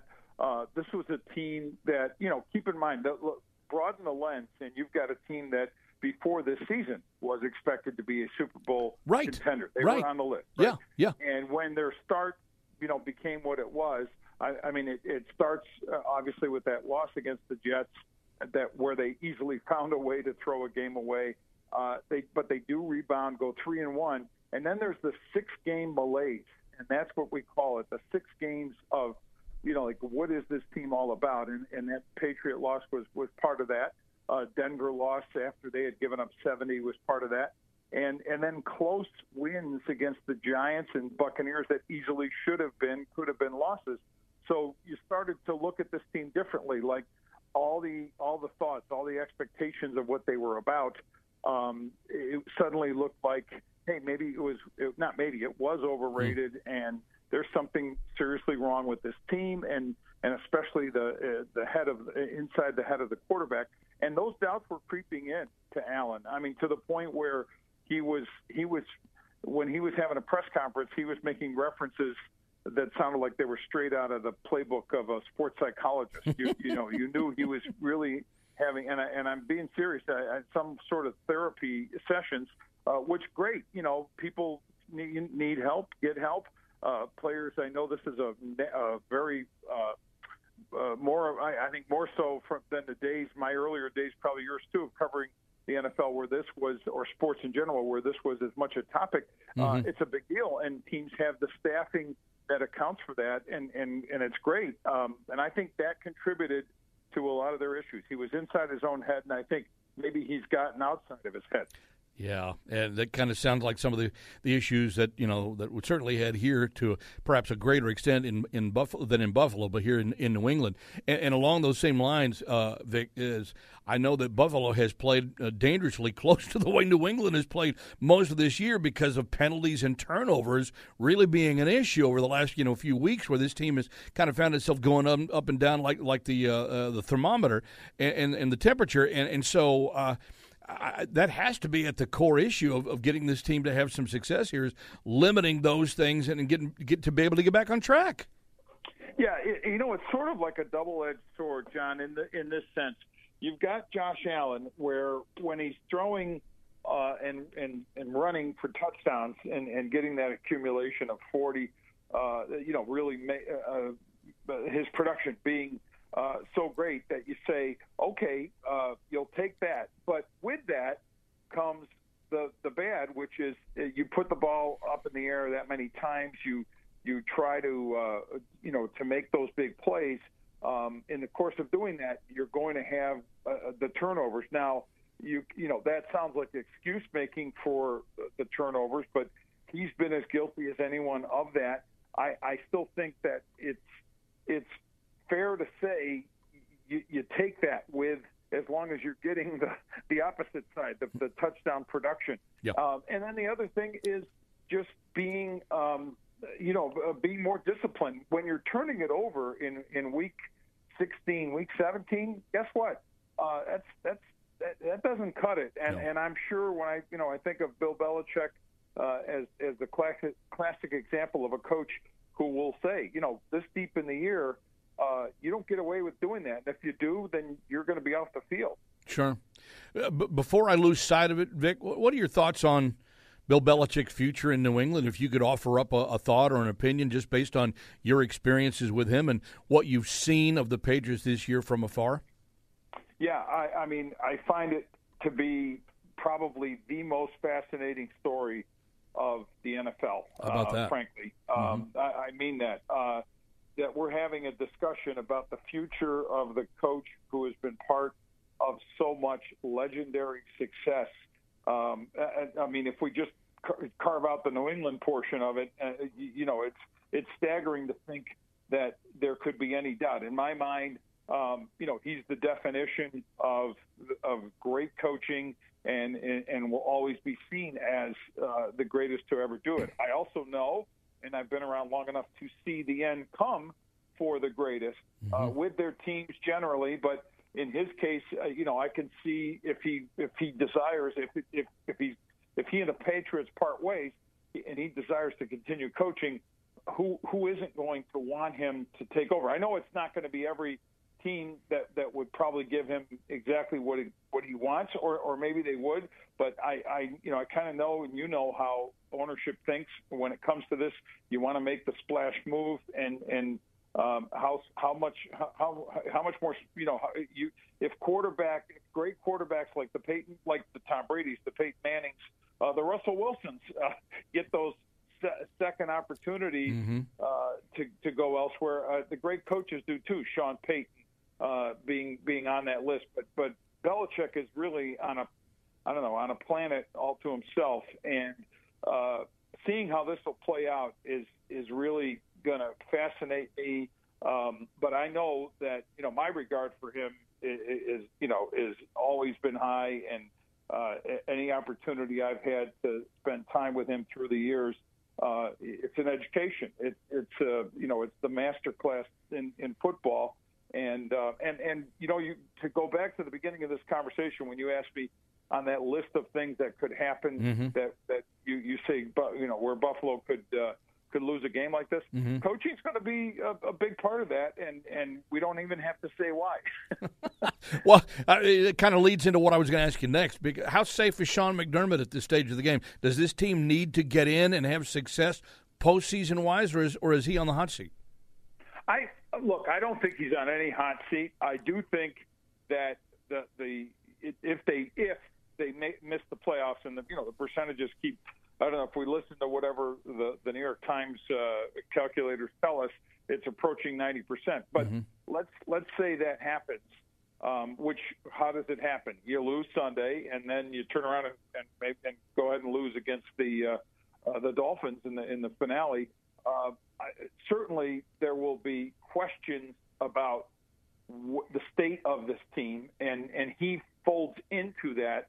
The fact that he's got a contract extension that he received before the season that carries him through 2027, I don't think it's going to change any thinking on the part of Terry Pegula, the owner of the team, because coaching money is as crazy as it sounds. The millions that are spent on coaches is like monopoly money for owners of teams because there's no cap involved and they move on. But I don't think that's even in danger of happening, at least not this year. There is a business component on the table because they're building a new stadium and they're going to need a lot of Terry Pegula is going to need upwards of $500 million of his own money to pay the balance per the agreement that the state of New York and public money has accounted for about $1.4 billion, but the price tag is going to easily, I think, reach close to $2 billion once it's all said and done, and it's supposed to open in 2026. So you've got 2 years of selling seat licenses and all the other selling around this team. That I think that needs to be robust. Will it be as robust if people have doubts about who's coaching the team? Sure, and that's a reasonable question. We all know it's a big-time business. That's why the Patriots are valued at $7 billion right now because of the business sense that the Crafts have. Final one for you, and then Vic. I just listen. I mentioned, the playoffs still in play. Shoot, they beat the Patriots this week, and then it's man-on-man with the Miami Dolphins for the AFC East Championship. So if that's not incentive for, a team to shoot for, I'm not sure what else it could be. Yeah, John, I sit here and say the same thing, that can there even be a scintilla of doubt about how motivated this team would be to play and win that game Sunday and win and like you said, set up the following week. But I'm also the same guy who had no doubt that even after as shaky as they look, beating the Dolphins in the wild card round last January, and then turning around a week later, divisional round game against Cincinnati, and not showing up and having the players say, basically they were a flat team. What? It just didn't compute. So, I guess in my mind, you never say never about anything, but it would just stun me if that happens again. Right at this point. Right. Yeah. Listen, I'm 100% on that one. How's the overall health? I mean, I think we realize that you've got some guys that are down, and of course, every team does. It's a war of attrition by this time of year. As far as the guys who are questionable, are there likely to be any returnees at this stage of the game? Yeah, the guy I'm looking at is Daquan Jones coming back from that. He had the pectoral injury. It looks like he could be back from that. I think Micah Hyde and AJ Epinesa, still some questions about them. Limited work and practice there, so we'll see how that all goes. But that's those are some important areas. But still, I would say this to you: the defense played well. The defense, even with injuries and the big ones that aren't going to change, Micah Hyde and all those, Tre'Davious White, the guys who I don't see returning at all, even for the postseason. I think they've weathered that thing remarkably well, and they had another. It was a big time performance again against a backup quarterback and a bad offensive line, but. Sure. Last I checked, I think they're going up against maybe another backup this week and a team that has a questionable offensive line. Yeah. So. Like I said, 2 peas in a pod. It's just that there might be a few more peas in the pod in Buffalo right now. That's kind of how I look at it. That's probably a fair assessment, John. Vic, thank you so much again for today. Happy New Year to you and yours, and continued success to you, my friend. I look forward to visiting again all too often again in the future. There you go. All right. Take care, John. Happy New Year to you and yours, too. Appreciate you. You betcha. Vic Carucci at VICCAR I want to make sure that I spell it right. Carucci. There you go. Vic Carucci is where you can find him on X.com. Vic's career, and we met, good Lord, I think I was still covering the Cowboys and the Oilers when I was in Texas when we first met, and he was, I think, at the time working for the Sporting News, if I'm not mistaken. I may be off base on that one, but I think that's – so we're talking about back in the 80s. And then when I moved to New England and Vic was covering the NFL for the Sporting News, and then he moved on to NFL.com and worked for the league for a while before he came back locally and started working more for Buffalo. Now he works, generally speaking, for WGRZ's website, Channel 2 in Buffalo, as a contributor, both on the air and on their website, covering the Buffalo Bills. And so he's covered the National Football League for well over 40 years, and he's been a good friend and certainly knows more about the Bills, I think, than just about anybody else that I can possibly think of at this stage of the game. And so if we want to know what it's really like going on in Buffalo, Carucci's the guy that you got to talk to, and that's why we bring him into the playbook whenever the Patriots, and he's available, whenever the Patriots have the Buffalo Bills. Look, let's look at it this way. I mean, I realize, you're 4-11, and those that, are, still of the opinion that, tanking, losing is still the best route to go. You're not going to win this game, and you probably wouldn't care if you won this game or not. Now, look, the competitor in me is not going to settle for that, and truth be known, the competitor in you is probably not going to settle for that. I know the competitor and the guys down the hallway here at Gillette, they will definitely not settle for that. So I'm not even sure why, the word tank has gotten into the lexicon. I wrote this, earlier this week, and I'll be honest, I think you could pull it off, and it was rumored to be an issue back in the 80s, which is why the whole draft lottery started in the NBA, because teams were losing games on purpose. The Houston Rockets, particularly, the team that I'm talking about, if you know anything about your sports history. They were the team accused of tanking in order to be able to go get, Ralph Sampson and then Akeem Olajuwon, and so they were, they weren't losing games on purpose, but they were throwing out teams that really didn't have a chance to compete, couldn't compete at a high level. And it's so much easier to do that when you have a 12 or 13 player roster, let's say in pro basketball, than it is when you have 53 on your roster here. You can't control what you think you can control. That's what's at issue here. So to think, they shouldn't win these games. We need them to lose these games so we get a better draft pick. It doesn't work like that. You have competitors. You have people who are out there at practice now busting their you-know-whats in order to try to be better and make more money and make more opportunity for themselves. Just like, when you're at work. If you love your job and you're blessed enough to love your job, aren't you giving 100%? You should be. If you're not, maybe that's part of what's wrong with this country today. I don't know. I'm just being honest here. If you love what you do, you're going to bust your tail.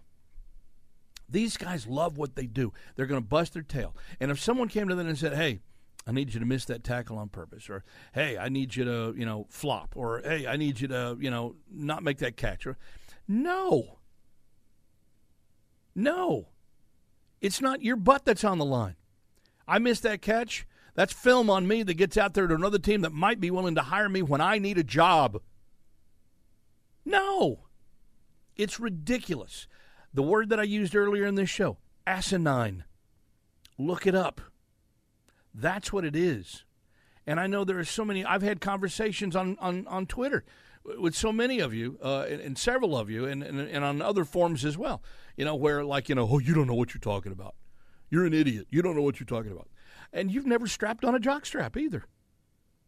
And you certainly have not played the game at a high enough level to even sniff the NFL outside of, buying popcorn at the concession stand. No, these guys don't think like that. These coaches don't think like that. I don't know what else to tell you.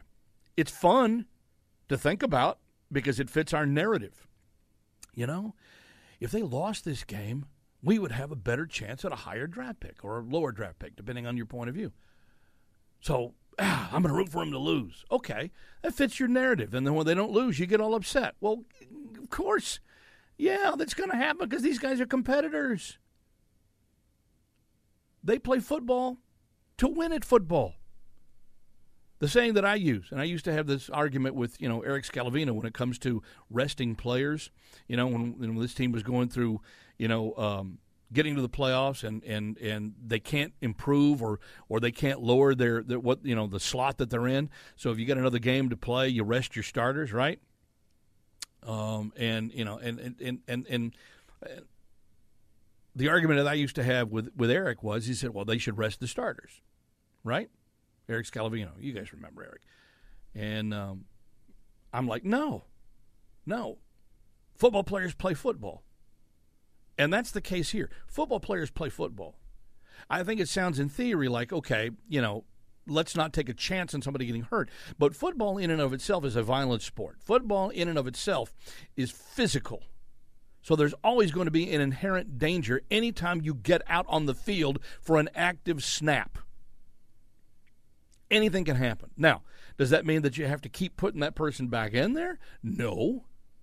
Maybe you play a quarter. Maybe you play half. Why do you think so many regulars don't play in the preseason?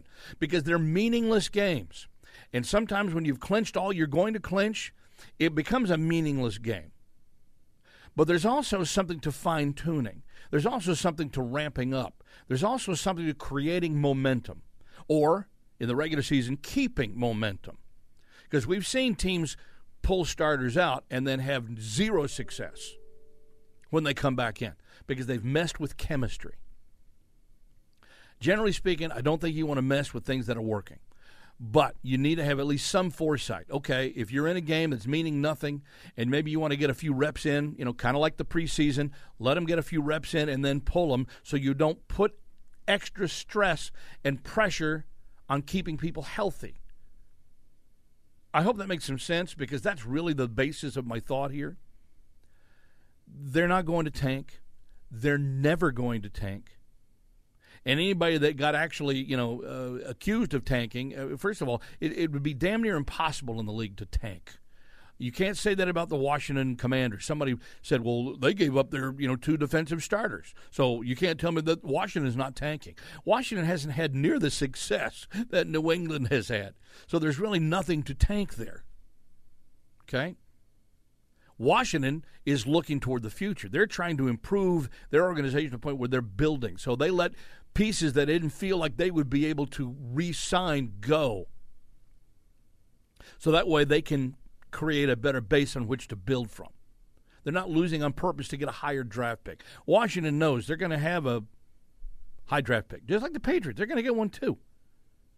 Let's say the Patriots lose this weekend and then beat the Jets. Now, there's a chance they could lose both games. But let's just say that happens. So this team is 5-12. If you looked at the standings lately, where does that put this team? At 5-12.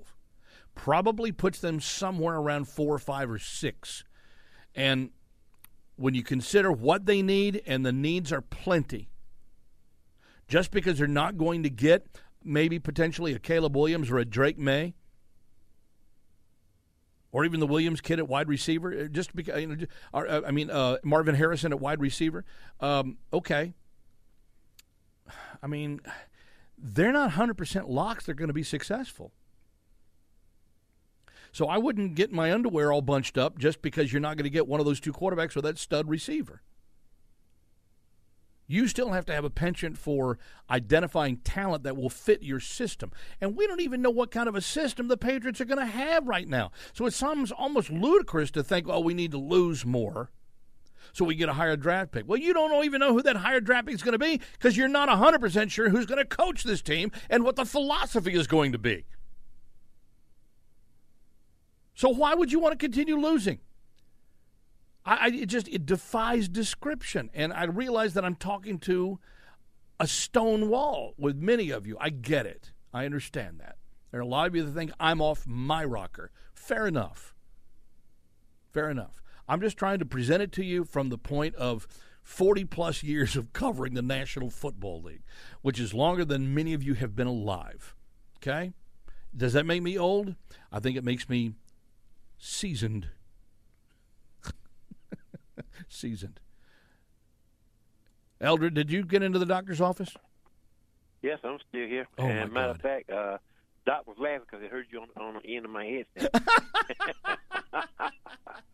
Because I told him, I said, we've been talking about 15 years, and like I said, no, this is one of my best friends right here. Oh. Even though we go odds, we go elbow to elbow at sometimes, we go knee to knee. I love you. We don't always agree. Yeah, I know. That's very well. We don't have to agree to be friends, okay? And that's what I love about our relationship, okay? So I know you had something else you wanted to say. So before we get off to Mr. Baxter here, tell me again what was on your thought process before I interrupt you for Vic. That he can do it again. He can no, sir. It's time. Like everybody said, take the Band-Aid off. Go. So you definitely want the Patriots to rip off the Band-Aid and start fresh. Sir, you're starting fresh anyway. Because my biggest fear is, okay, let's say he stayed and keep everything he is. He gonna say, well, I already got the quarterback. That's Zappy, and I'm gonna trade down and try to get the players that he want again. And you still got the same problem you had for the last 5 years. No compound offense. You don't have that outside receiver. You're good at trying to get slot guys, but then again, or you can pay them overage veteran wide receivers again, and you still back at the same spot. You had a 15 ranked quarterback. You didn't help him in 3 years. You didn't put nobody around him to help him, to groom him, whatever. And it's the same as narrative. My system is what my system is. It ain't about what the players could be or what can make that team better. Okay. Shoot, you had the greatest quarterback of all time. You helped him out one time, and like I said, that's back in 2007. You gave him what he needed. But after that, that's it. Like I said, you started what everybody doing now. Doing good, fast wide receivers, tied in, and a compatible defense, quarterback that can sling it and put points on the board. You started it. But then you want to go back in the Stone Age again, and they ain't playing that like that this time around. Guys are faster. Wide receivers are developing a whole lot faster in the first round. Then, you can find some in the 6th or 7th, but we ain't good at finding the first, second, third, fourth, fifth, or whatever. You might find one with Pop Douglas this time, but that's about it. And you ain't got nobody that develops. Well, there's a lot of truth to what you're saying, Eldred, and I would tell you that we don't really disagree. I think we disagree on the direction on GM which, part. the GM part. Well, maybe not even, because I would tell you that I'm of the opinion that Bill needs help. I don't think Bill necessarily doesn't need to be a part of it. I think he should still have a say. It's a team effort. But I think he needs help. And what I was talking about with Mike Reese early in the program, I think is probably closer to the truth than a lot of people realize. And he needs to have, look, Bill wants to coach some more. And I don't think he's ready to give it up. And I think what he does need to do, though, is potentially realize that there is going to be a future post-Bill Belichick, and that's what Mr. Kraft and Jonathan Kraft need to focus on here and now, and so we got to figure out a way to make both of these things work. So how do we do that? We bring in Bill some help with some guidance toward the future, but still let him coach. And if Bill is agreeable to that, Bill's going to stay. If Bill is not agreeable to that, Bill's going to go, and I really believe it's no more difficult than that.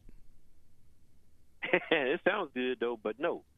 That man been building for 23 years the way he wanted. True. Ain't no way he gonna sit back there. You might be right. Another GM to come in.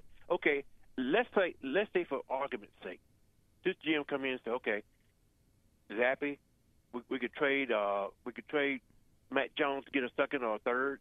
Get him out the way. Okay, I got an extra second. I'm gonna go and if I'm there at 4.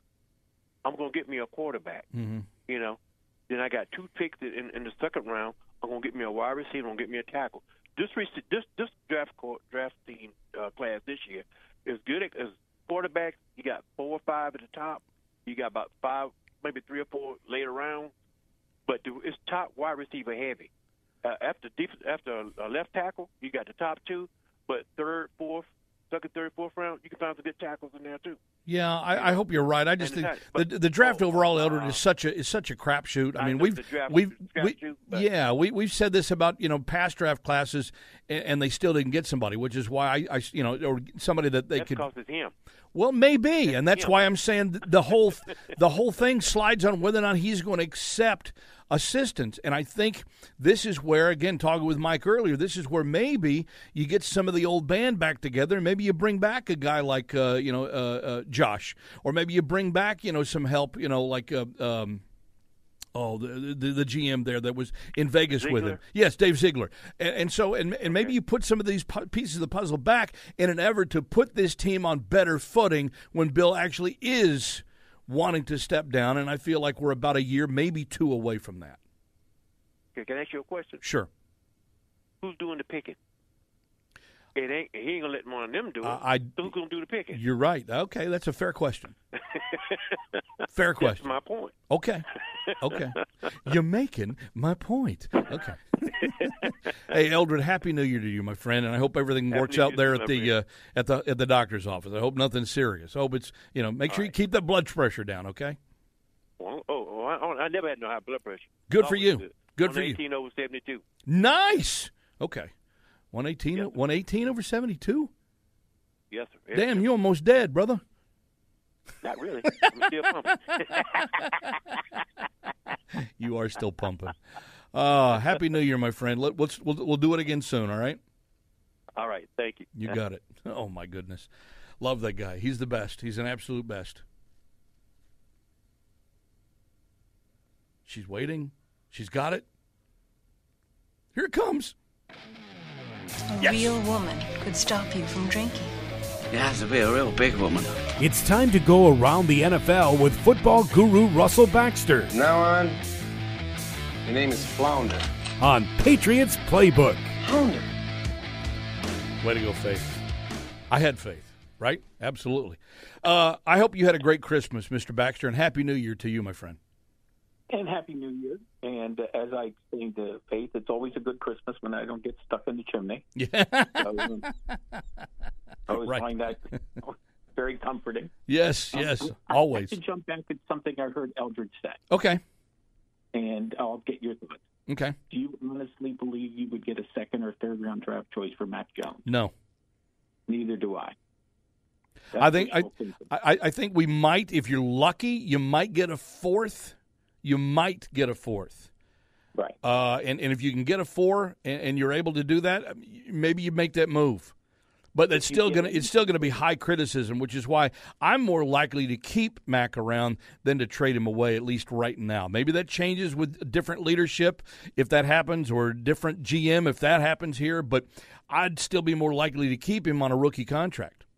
Oh, absolutely. And also with the chance of him getting a different coach and a different philosophy and improving his performance, which would also improve his market value. Mm-hmm. Yes. So you just can't, you can't throw away players like they're paper towels. Right. Okay? Right. So, I know fans can be very impulsive and so on. Trade this, trade that, trade this, trade that. This just in, make sure you find another team in the league that actually wants to have a trade with you. Mm-hmm. Okay? I hear that a lot. Oh, trade him for this, trade him for that. To who? Yeah. For what? Park Place in the Boardwalk? Right. By the way, just sort of along the same lines, how surprised were you that the Broncos were dumping on Russell Wilson today? I was surprised. They still have an outside shot at the playoffs. I understand why they're doing it financially. But as I was just telling my friend Kelly Morey, who helps, my goodness, she should get all the credit for running Football Past and Present seriously on Facebook. Yep. She does a great job with all the content on there. Mm-hmm. The beauty of the NFL and the beauty of sports is you never know what's going to happen. As much as people like to look at schedules, and we've been down this path before, easy game, win-loss. It's the old, Mike Francesa, Chris Russo get the schedules and forecast the season before it's even played. Mm-hmm. Who would have told you that roughly a week ago, New England would go into Denver, beat the Broncos, and Wilson would lose his job? Right. No one would have predicted that. Nobody. No, because Denver was supposedly surging and still had a shot because of who they closed the season with. They closed the season with.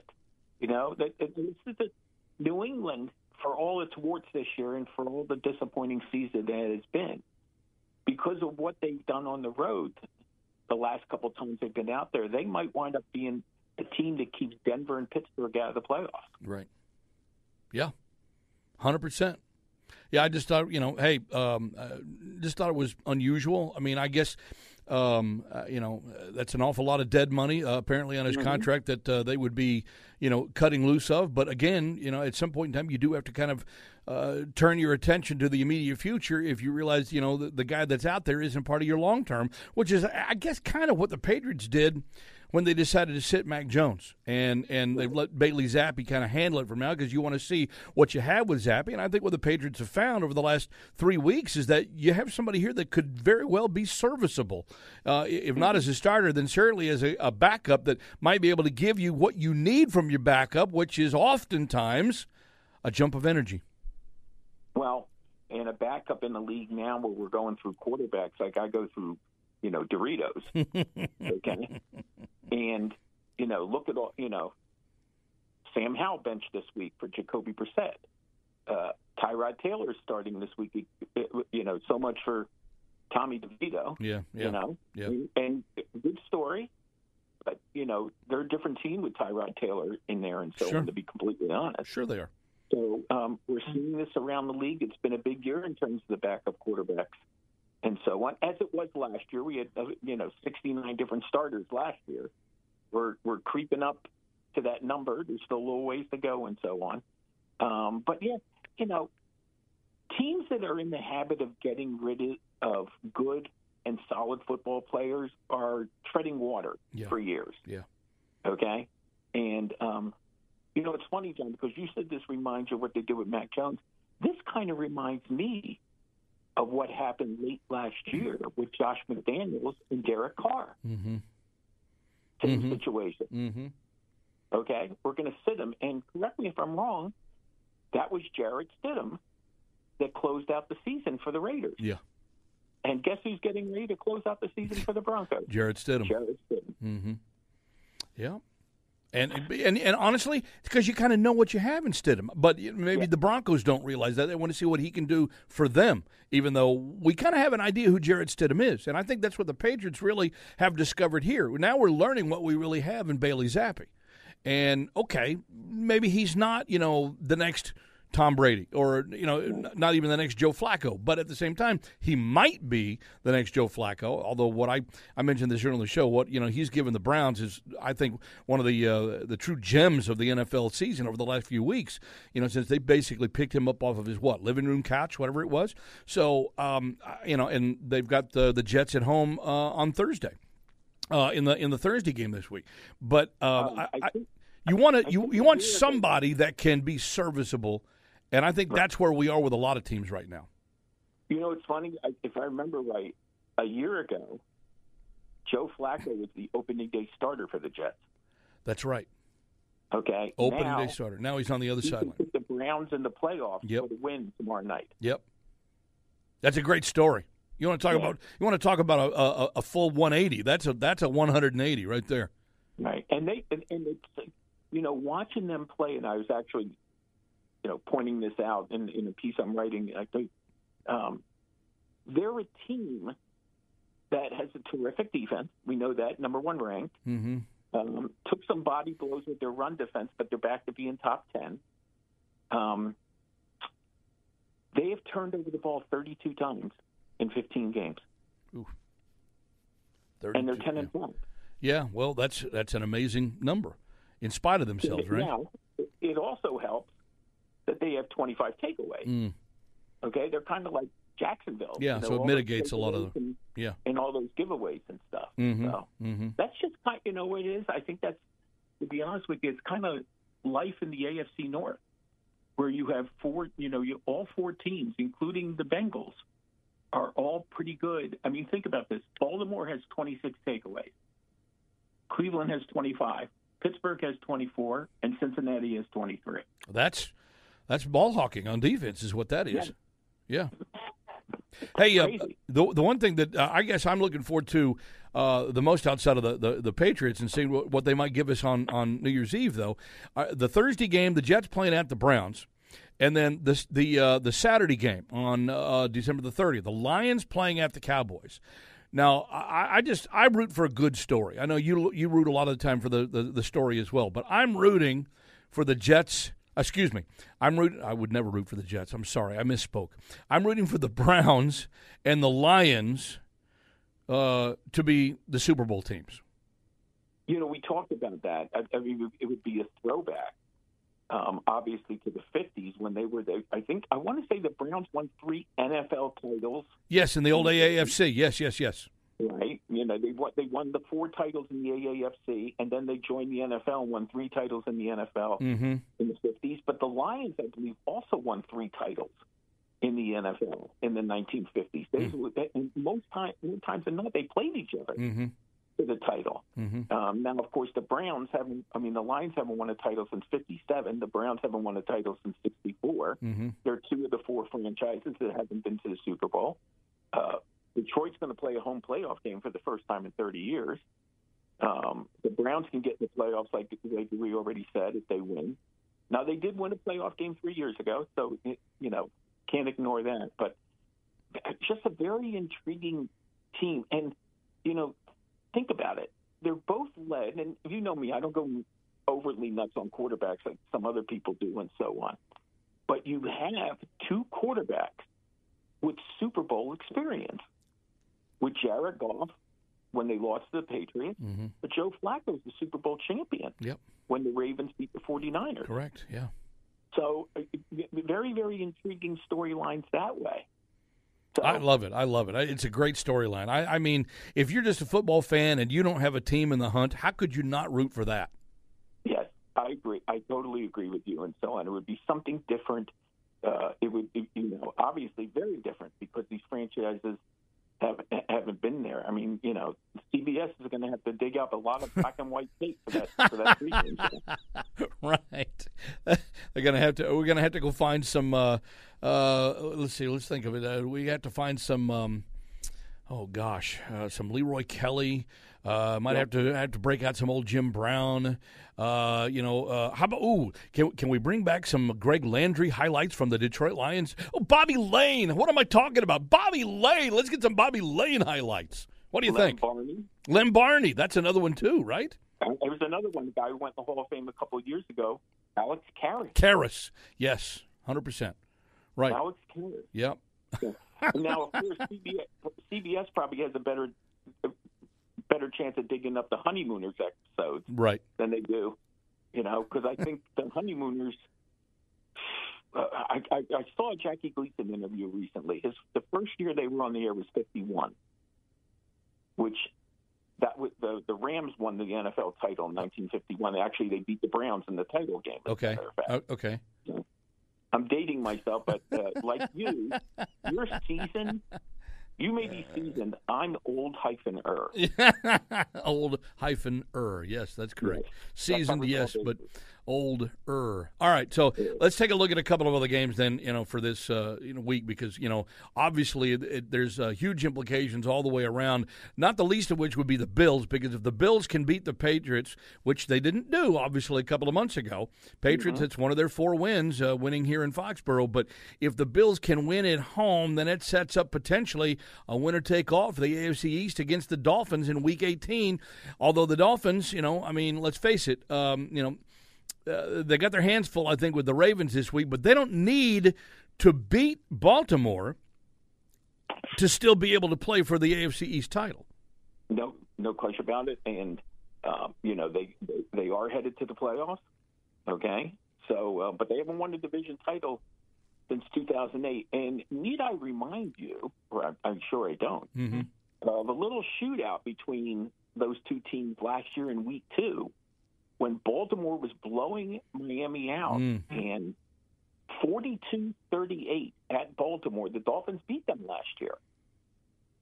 Yeah, that's right. Tyreek Hill with 2 bombs late in the game. That's a shocker, right? So, Baltimore's early, at least I'm looking at it here, 3.5-point favorite at home against the Dolphins. Listen, it'll be fun. Now, but I will say Baltimore's off a short week. They are playing at home. Okay, I get all that. Miami is, this whole, they haven't beaten, who they sometimes I hear our brethren talk more about who teams haven't beaten rather than who they've beaten. And, I was impressed with Miami last week in the fact that it was a close game and there was no panic on their part. Right. And they made the play. And listen, they settled for a lot of field goals. But they got the job done against a quality opponent.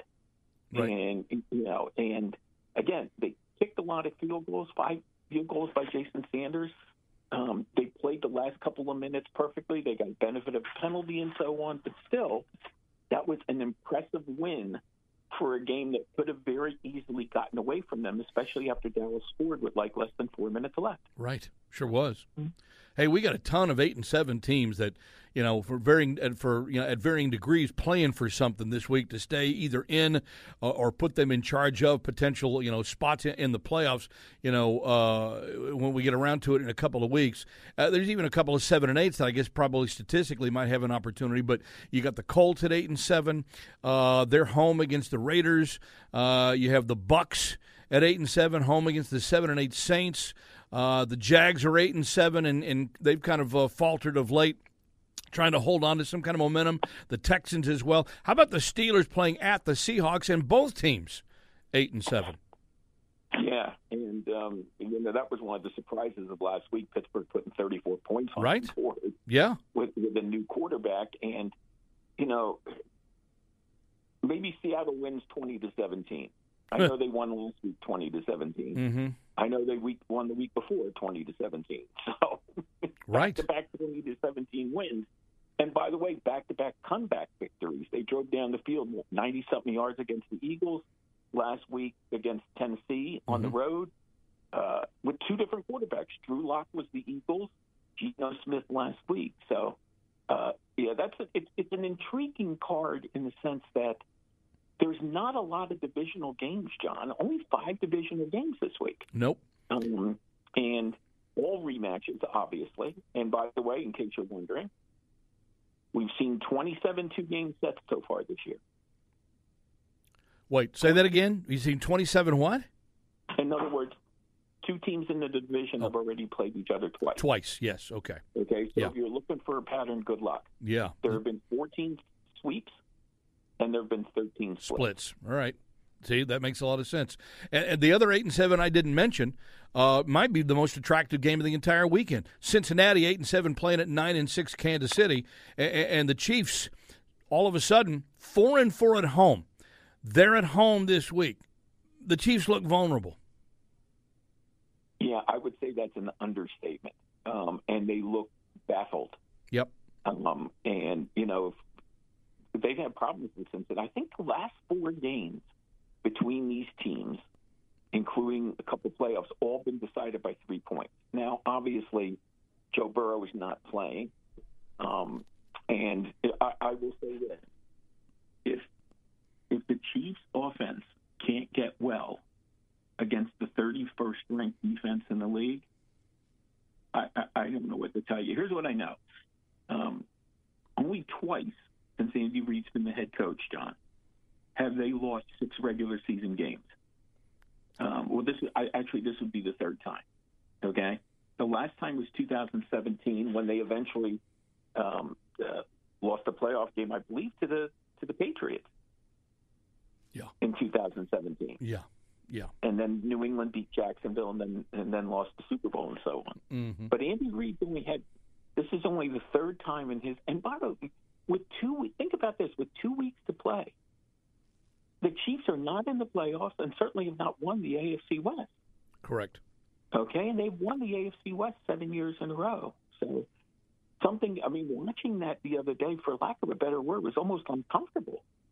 Watching them, I don't know if finger pointing is the word and so on, but there just seemed to be a lot of bad communication going on for a team, and something more than just wide receivers not doing this and wide receivers not doing that. Panicky throws. Their defense has been pretty good. Their defense didn't give up the 2 touchdowns. Their offense did. And, the Raiders went in there, and 20-14 in some regards isn't indicative of how they physically dominated Kansas City. So, it's been a rough year for the AFC division champions, the defending division champions. Buffalo, think about it. Every defending division champion in the AFC, which would be Buffalo, Cincinnati, Jacksonville, and Kansas City, has lost at least 6 games this year. That's crazy. It tells you a lot about the parity overall, but that sort of defies realistic expectation. You expect one team to stand head and shoulders above the others, and we don't really have that this year. Well, Jacksonville's in free fall. Yeah, and they are. Indianapolis and Houston refuse to catch them. Yep. So, refuse to catch them. Good way to put it. I think Carolina and Tennessee left. Yeah. That's a good way to put it. I mean, who knows what's going to happen? It's almost like a polar opposite of what happened with Jacksonville last year. They were 4-8, and they won their last 5 games. Right, yeah. This year, they had that long winning streak, and now they're in the midst of a 4-game skid. Mm-hmm. Well, this brings us to the Patriots and the Bills. And while, I think a lot of people were certainly pleasantly surprised around here that the Patriots, won at Denver to the chagrin of some who want this team to, somehow figure out a way to lose on purpose, which I've tried to explain today is an impossibility unto itself. Buffalo has a ton to play for, even though as up and down as their season has been of late. You beat the Patriots, then you get Miami, and then you have a chance to still win the division. And that's everything in Buffalo. And I could not see a more motivated team at this time of year right now than Buffalo. No, they have a sore. You want to hear something really odd about how rocky a year it's been for them? They're in the middle of a 3-game winning streak. The last time they won 3 in a row were weeks 2 through 4. Wow. It didn't really seem like it was that long ago. That's right. Yeah, they lost to the Jets on that overtime Monday night game. And then they reeled off 3 straight wins. And they never built on that momentum whatsoever. Yeah. And last week, last week, they found themselves down to the Chargers. Chargers, yes. They were down. 63-21. Yeah. They were like a 10, 12, 14-point favorite in that game, somewhere around there. They ended up, squeaking by 2, right? They won 24-22 on the late field goal. Right. And Buffalo, by the way, is a 12-point favorite against the Patriots on Sunday. Well, listen, the Bills, there's a lot of people who feel like they've gotten a little thing going here and so on. A lot of it had to do with that Dallas win, running the football. James Cook has been a big part of their offense. Defensively, they've been so-so. They can rush the passer. There's always been suspect against the run. New England will lean on them. And, when Mac Jones led that comeback late in the game against Buffalo, Mm-hmm. So we shall see. Yeah. And, I never say never. It's funny. New England's played better on the road than they have at home this year. They have. And I think that has a lot to do with pressure. Yes. That has a lot to do with pressure, I think. Yeah, so, I'm right there on that one with you. Like I said, I'd be surprised if the Patriots got blown out. I think they make this a game, and it really depends on mistakes and penalties at the end, just like it always has. And Buffalo has been known to shoot themselves in the foot too. Divisional win. I mean, listen, the Eagles were blowing the Giants out the other day. Bart Scott fumbles the. Boston Scott fumbles the second half kickoff. Jalen Hurts throws a pick 6, and all of a sudden it's 20-18. Right. So things happen very, very quickly. These teams know each other very, very well. I mean, there's Bill Belichick spent 20 years dominating the Bills. Okay. Yep. And even some of that when Sean McDermott was there. Right. So there's no real secrets here and so on. So right. I mean, I think Buffalo will find a way to win, but I'm with you. I think they're going to have to scratch and claw. Yeah. I'm with you on that one.